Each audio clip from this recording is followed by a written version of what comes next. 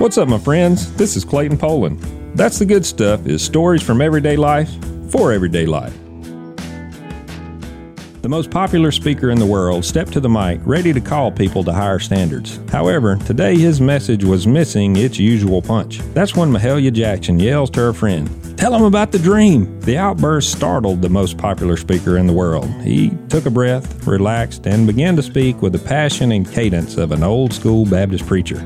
Dr. Clarence Jones realized these people don't know it, but they're about to be taken to church. The most popular speaker in the world delivered one of the most timely messages for the world. Dr. Martin Luther King told the world, "I have a dream." 4 words became the rallying cry of a nation. 4 words cut from the speech the night before because many on his team felt it was tired. But those 4 words and their vision were in the heart of Dr. King. They were never fully expressed until Miss Jackson screamed, "Tell him about the dream, Martin." Out of the overflow of the heart, the mouth speaks.